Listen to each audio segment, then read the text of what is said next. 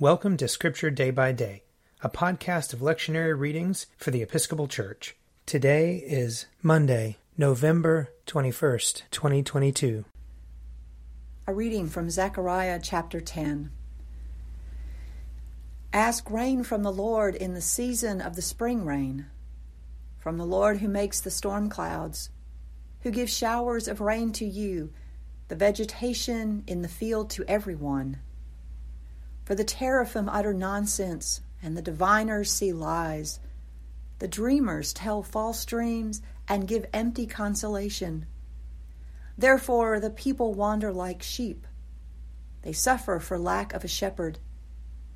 My anger is hot against the shepherds, and I will punish the leaders. For the Lord of hosts cares for his flock, the house of Judah, and will make them like his proud war horse. Out of them shall come the cornerstone, out of them the tent peg, out of them the battle bow, out of them every commander.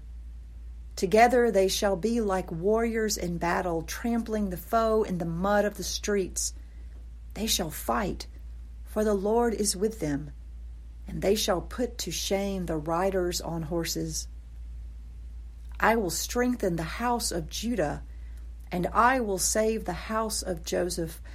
I will bring them back because I have compassion on them, and they shall be as though I had not rejected them. For I am the Lord their God, and I will answer them. Then the people of Ephraim shall become like warriors, and their hearts shall be glad as with wine. Their children shall see it and rejoice. Their hearts shall exult in the Lord. I will signal for them and gather them in, for I have redeemed them, and they shall be as numerous as they were before. Though I scattered them among the nations, yet in far countries they shall remember me, and they shall rear their children and return. I will bring them home from the land of Egypt, and gather them from Assyria. I will bring them to the land of Gilead and to Lebanon, until there is no room for them. They shall pass through the sea of distress, and the waves of the sea shall be struck down, and all the depths of the Nile dried up. The pride of Assyria shall be laid low, and the scepter of Egypt shall depart. I will make them strong in the Lord, and they shall walk in his name, says the Lord. Here ends the reading. Psalm 106. Hallelujah! Give thanks to the Lord, for he is good, for his mercy endures forever. Who can declare the mighty acts of the Lord, or show forth all his praise? Happy are those who act with justice, and always do what is right. Remember me, O Lord, with the favor you have for your people. Visit me with your saving help, that I may see the prosperity of your elect, and be glad with the gladness of your people, that I may glory with your inheritance. We have sinned as our forebears did. We have done wrong and dealt wickedly.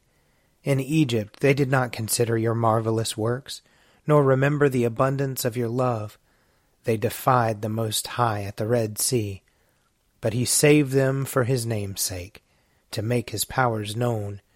He rebuked the Red Sea, and it dried up, and he led them through the deep as through a desert. He saved them from the hand of those who hated them, and redeemed them from the hand of the enemy. The waters covered their oppressors, not one of them was left. Then they believed his words, and sang him songs of praise. But soon they forgot his deeds, and did not wait for his counsel. A craving seized them in the wilderness, and they put God to the test in the desert. He gave them what they asked, but sent leanness into their soul. They envied Moses in the camp, and Aaron the Holy One of the Lord. The Lord opened and swallowed Dathan, and covered the company of Abiram. Fire blazed up against their company, and flames devoured the wicked. A reading from Galatians. My friends, if anyone is detected in a transgression, You who have received the Spirit should restore such a one in a spirit of gentleness. Take care that you yourselves are not tempted. Bear one another's burdens, and in this way you will fulfill the law of Christ. For if those who are nothing think they are something, they deceive themselves. All must test their own work, then that work, rather than their neighbor's work, will become a cause for pride. For all must carry their own loads. Those who are taught the word must share in all good things with their teacher. Do not be deceived. God is not mocked, for you reap whatever you sow. If you sow to your own flesh, you will reap corruption from the flesh. But if you sow to the Spirit, you will reap eternal life from the Spirit. So let us not grow weary in doing what is right, for we will reap at harvest time if we do not give up. So then, whenever we have an opportunity, let us work for the good of all, and especially for those of the family of faith. Here ends the reading. A reading from Luke chapter 18. People were bringing even infants to him, that he might touch them. And when the disciples saw it, they sternly ordered them not to do it. But Jesus called for them and said, "Let the little children come to me, and do not stop them, for it is to such as these that the kingdom of God belongs. Truly, I tell you, whoever does not receive the kingdom of God as a little child will never enter it." A certain ruler asked him, "Good teacher, what must I do to inherit eternal life?" Jesus said to him, "Why do you call me good?